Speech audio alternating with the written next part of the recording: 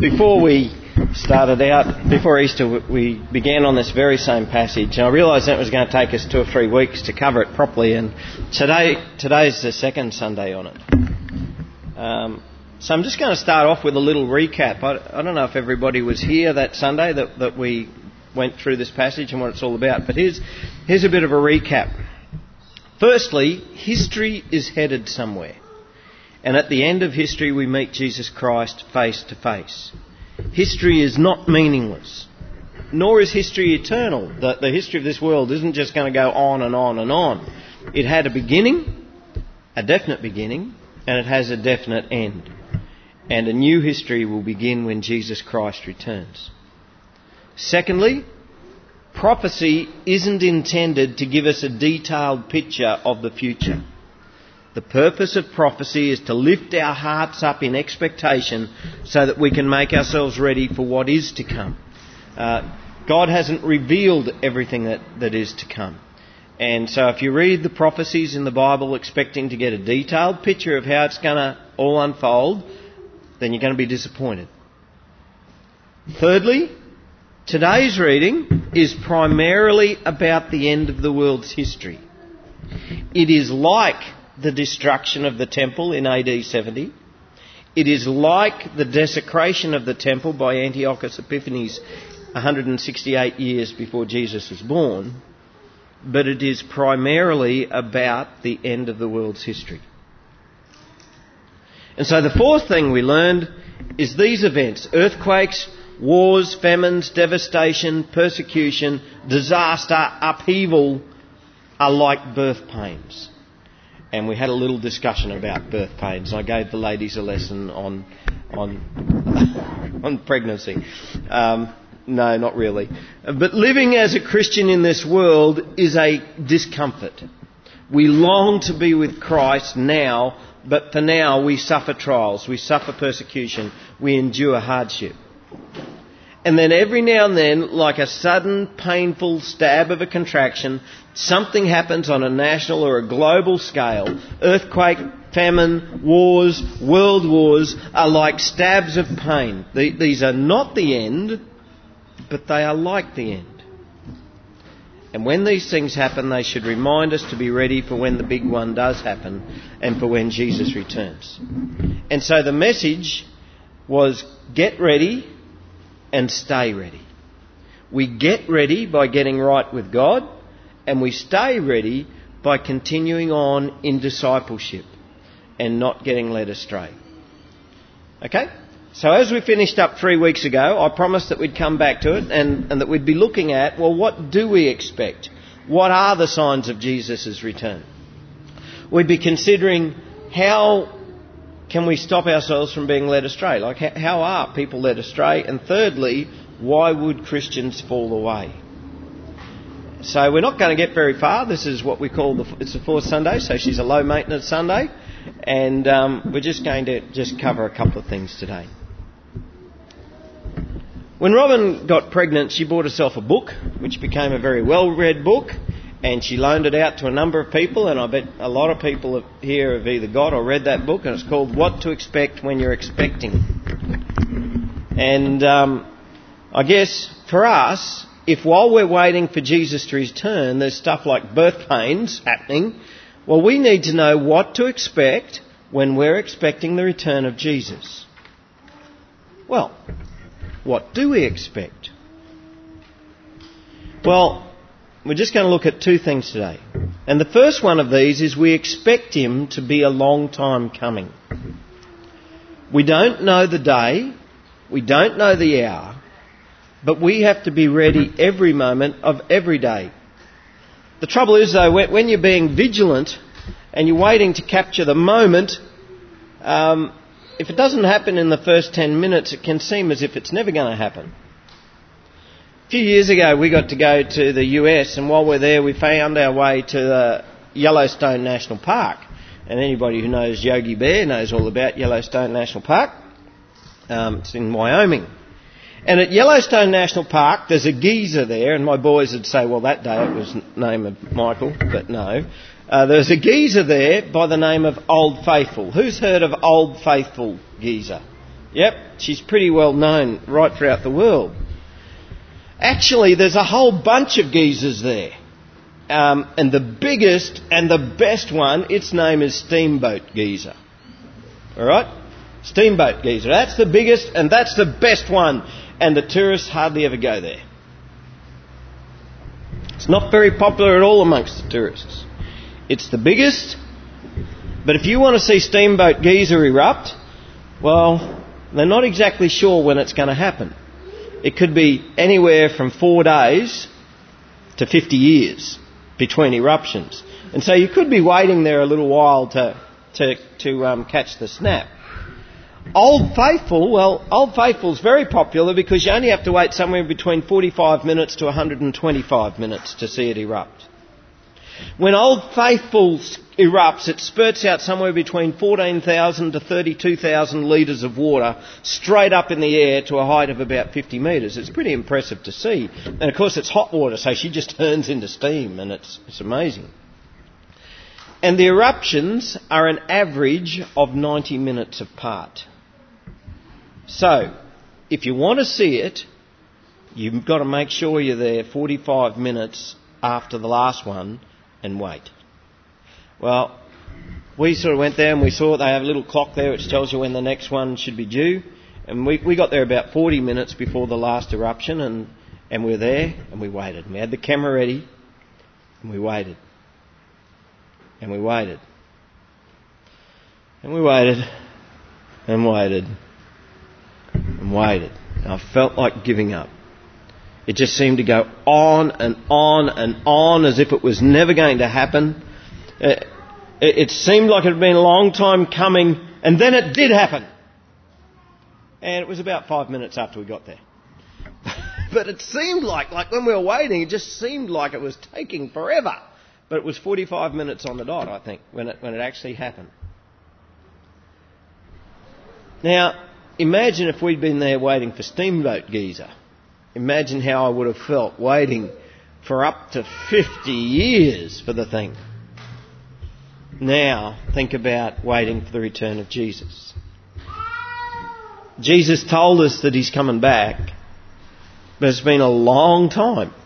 It's been nigh on 2,000 years, and some people say, well, there you go, he's not coming back. It's all a load of nonsense. But you know what? Even though his disciples were waiting in expectation that it could be any moment, Jesus actually told them in parable after parable that he was going to be a long time coming. And we're going to be seeing that in a couple of weeks. We'll be getting to some of these parables in a couple of weeks, where Jesus is explaining, I'm going to be a long time coming. So for us, yes, it has been 2,000 years, and yes, that is a long time.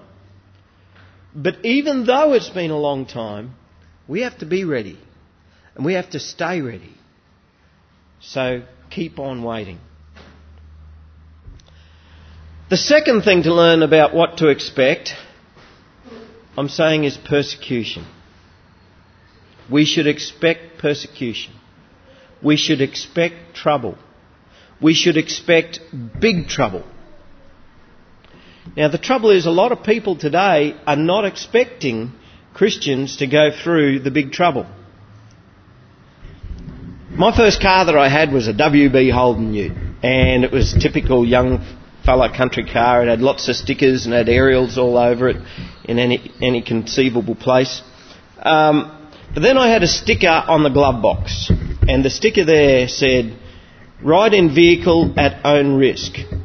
Driver could disappear at any moment." Now, that was a good conversation starter with hitchhikers. What's that about? Well, that's talking about the rapture. That's when Jesus comes back and he's going to take all of the Christians. And I'm a Christian, so I could just disappear just like that. And you'll be left in a driverless car. But that's okay. Maybe you might want to make peace with Christ really quick. So she's a good discussion starter. That's what we call the rapture when we're talking about Christians getting snatched away, taken out of the world. Now, the word rapture actually means snatching away. We've all seen kids snatch things out of each other's hands, haven't we? Yeah? And adults, we did that when we were kids, didn't we? And we'd get in strife for it, and rightly so. But that's what it is. It's this snatching away. But it's not the word rapture isn't a word that's actually used in the Bible. It actually comes from the Latin word rapio.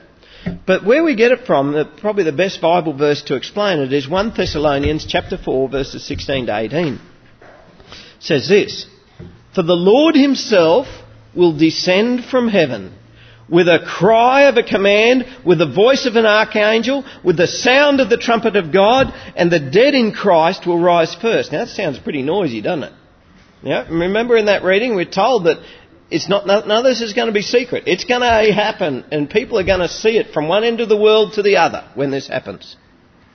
It says, "And the dead in Christ will rise first. Then we who are alive, who are left, will be caught up," and that's the word there, snatched away. We who are still alive will be snatched away together with them in the clouds to meet the Lord in the air. And so we will always be with the Lord. Therefore, encourage one another with these words. And what an encouragement that is. That we will be snatched away to meet with the Lord. Now that's what we call the rapture. This instantaneous snatching away from where we are to meet with Christ. And it's right there in the Bible. But the reason why many Christians aren't going to be ready for trouble is because there's a new and very popular belief that the timing of this event all secretly takes place early. It says that it takes all of the Christians out of the world before the big trouble begins. And this belief has a big word to describe it, as so many things do, and that's the pre-tribulation rapture. Pre, meaning for, tribulation, meaning trouble, rapture, snatching away. So it's saying that before the big trouble happens, the Christians will be snatched away out of the world. So they believe that the Christians will be snatched out of the world before the tribulation, before the big trouble begins, and before Antichrist is let loose upon the earth. Now, I'm going to be really upfront here and say I do not believe in the pre-tribulation rapture. I do not believe that it is biblical. It is very popular. But popularity has never made something right. The whole fictional book series and the movies written by Tim LaHaye, the Left Behind series, have people heard of those? They are all based on the pre-tribulation rapture, where Christians are taken out of the world before the trouble begins. Now I just want to say to you, do not let fictional books influence what you believe about the second coming of Christ. That's the job of the Bible. Right? You read your Bible to get your understanding of what Christ is going to do and the order of things as they happen. Don't read fictitious books. They might be easy and they might be entertaining to read. But that's not where you should be looking for answers. You should be looking for answers in your Bible. Now, pre-trib teaching has become very popular in North America. And so consequently also in Australia, because we Australians, we have a trouble that we're more inclined to listen to the Yanks than what we are to read our Bible, because it's easier. Very prominent charismatic and evangelical Bible teachers coming out of the US teach it as undeniable fact. The Dallas Theological Seminary is one of the most influential Bible colleges in the world. And it teaches something called dispensationalism, which means that there's different stages in the world's history, and part of this teaching is pre-tribulation rapture. So anyone who listens to Bible teachers on the wireless will probably have heard of Charles Stanley, Chuck Swindoll, Chuck Missler. It seems to be a Chuck thing. But they all teach pre-trib rapture. Now, I'm not saying these guys are no good. I've listened to them. They've got a lot of really good teaching. But I'm convinced that this doctrine is not biblical. Pre-trib rapture theory is very popular today, but 200 years ago it hadn't been heard of. For 1800 years, Christians were taught, expect persecution. Be prepared for the big trouble. They were taught, you're going to go through a lot of pain, persecution, trouble. Be ready, but don't worry about it, because Jesus is coming at the end. And so stand firm through it all. And if you go to your Bible without preconceived ideas and read God's Word as it is, you will find time and time again Jesus Christ and His apostles telling us to be ready for persecution, telling us to be ready for the great tribulation, telling us that we will have to endure hardship, telling us to hold on through this great time of trouble and upheaval. Even in today's reading, verse 9 says, they will deliver you up to tribulation and put you to death. Now, who's he talking to? Christians, disciples. They will deliver you up to tribulation and put you to death. Now, does that sound like Christians have been taken out of the world? Why would he be warning us about that? You will be hated by all nations for my name's sake. And then many will fall away and betray one another and hate one another. Who will? Christians. Us. So when you see the abomination of desolation spoken of by the prophet Daniel standing in the holy place, then let those who are in Judea flee to the mountains. Let the one who is on the housetop not go down to take what is in the house. Let the one who is in the field not turn back to take his cloak. And alas, for women who are pregnant and for those who are nursing infants in those days, pray that your flight may not be in the winter or on the Sabbath. For there will be great tribulation. That's big trouble. Such as has not been seen from the beginning of the world until now. No, and never will be. And then he says, and if those days had not been cut short, no human being would be saved.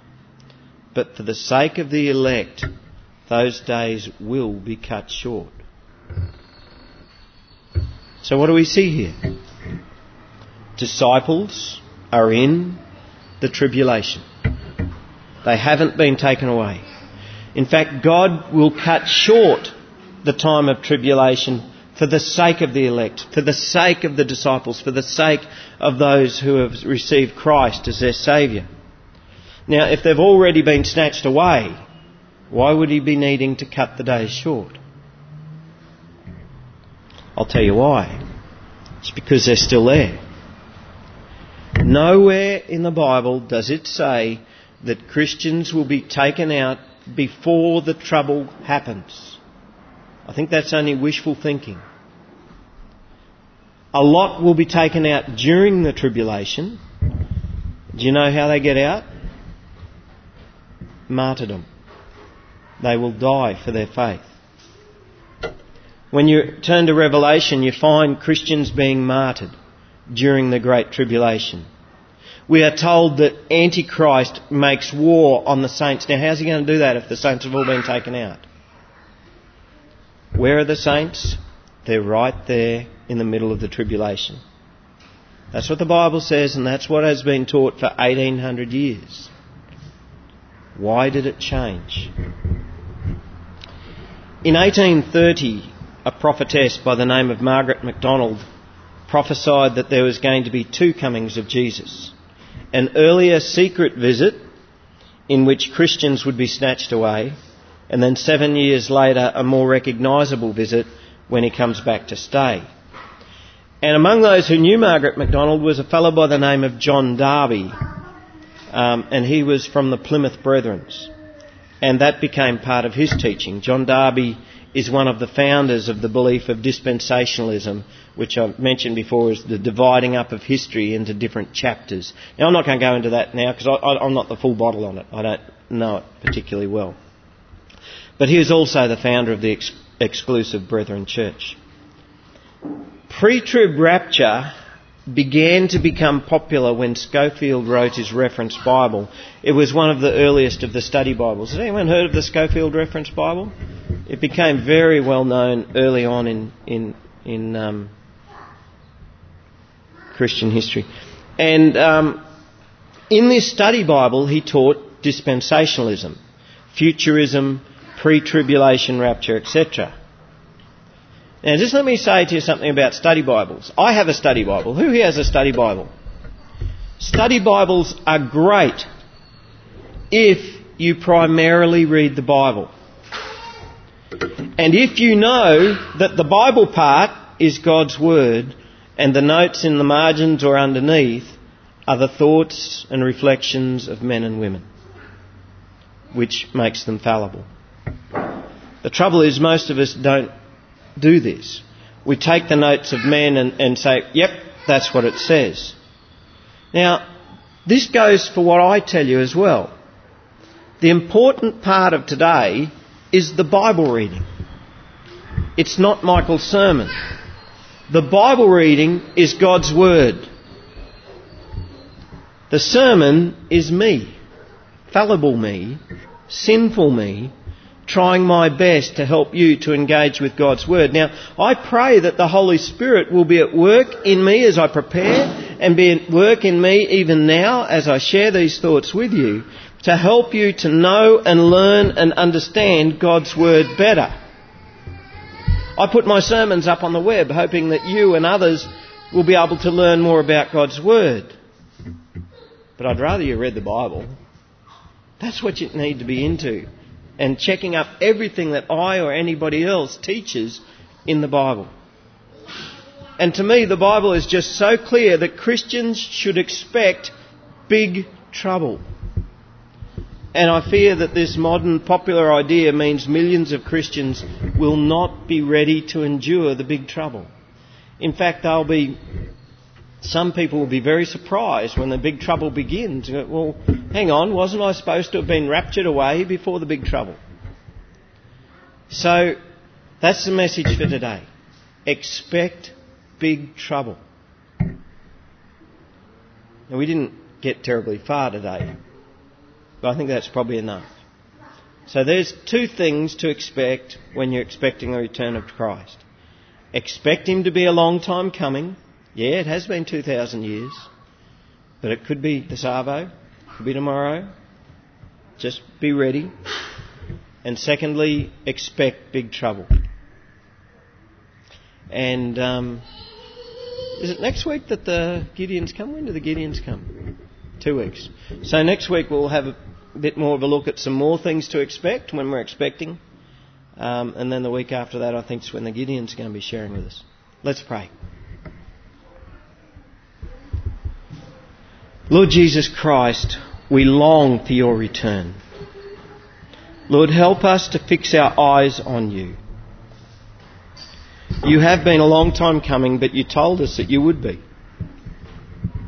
So, Lord, help us to stay vigilant. Help us to stay ready. And, Lord, prepare us for the big trouble. You've told us to expect these things before they happen. So we go into it with our eyes wide open. Lord, you never promised your disciples a bed of roses. You promised us a cross of nails. Lord, when the time of persecution comes, when the big trouble begins, Lord, give us courage to stand. Give us strength to endure. Give us love to overcome. And grant us your mercy to hold on. Come, Lord Jesus Christ. Come and claim your throne. We long for the day when you will snatch us away from this world to meet with you and with those who have gone before in the air. Come, Lord Jesus Christ. Amen.